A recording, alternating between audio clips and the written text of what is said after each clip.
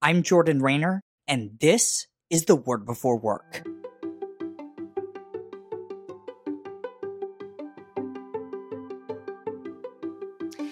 Today we're starting a new 4-week series here on the Word Before Work called What Easter Means for Our Work. Let's start in Romans chapter 8, verses 14 through 17. Here's what it says. For those who are led by the Spirit of God are the children of God. The Spirit you received does not make you slaves so that you live in fear again. Rather, the Spirit you received brought about your adoption to sonship. And by him we cry, Abba, Father. The Spirit himself testifies with our spirit that we are God's children. Now, if we are children, then we are heirs, heirs of God and co-heirs with Christ, if indeed we share in his sufferings, in order that we may also share in his glory. Now more than ever, our culture tells us to look to our careers for our sense of self-worth and identity. This, of course, can lead us to work out of a sense of fear rather than freedom. I don't think anybody has summarized this idea more honestly than Madonna when she said, quote, "My drive in life comes from a fear of being mediocre. I push past one spell of it and discover myself as a special human being, but then I feel as if I'm still mediocre and uninteresting unless I do something else. Because even though I have become somebody, I still have to prove that I am somebody. My struggle has never ended, and I guess it never will." End quote. What Madonna is looking for, I would argue what we're all looking for, is a verdict for our lives. We're looking for someone to say once and for all that we are valuable and worthy, that our very existence on this earth is justified. Listen, if Madonna can't find that in her work after becoming one of the most accomplished people in her generation, you and I never, ever will. So if we can't find this verdict and identity in our work, where can we find it? We find it at the tomb Jesus walked out of that first Easter morning. On Easter, Jesus secured the most important verdict of your life.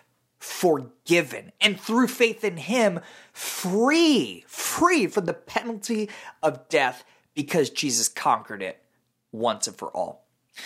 But here's the thing, our verdict is more than just forgiven. Think about a courtroom today. If a defendant is handed the verdict of not guilty, they're sent back out into the world to re-enter society on their own. But that's not how God's courtroom works. Through Jesus, our advocate, we are granted a verdict of innocence. But then the judge, God the Father, does something even more radical. He invites you and me to come home with him to share the inheritance of his son. Believer, you're not just forgiven. You're given a new identity as a co-heir with Christ. What does this mean for your work? What does it mean for my work? It means that we can work out of a sense of freedom rather than fear.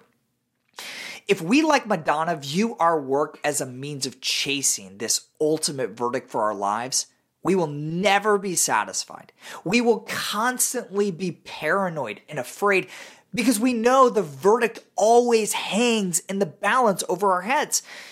But if we work in response to a secure verdict that is handed down by our Creator, we can work freely as a joyful response of worship. Believer, in light of your secure identity as a co-heir with Christ, don't put yourself back into the courtroom today. Yes, we should be ambitious and do our most exceptional work for the glory of God and the good of others. But Easter assures us that regardless of what we accomplish today, court is adjourned. The jury has left the building. Our identity as adopted children of God is secure. Today's devotional only scratches the surface of how God's Word connects to our work. If you want to go deeper, sign up for my free 20-day devotional called The Word Before Work Foundations at twbwfoundations.com. These email devotionals are designed to help you gain a rich understanding of the biblical narrative of work, how exactly your work matters for eternity, and what those truths mean for how we ought to work today. You can sign up right now, again, for free at twbwfoundations.com.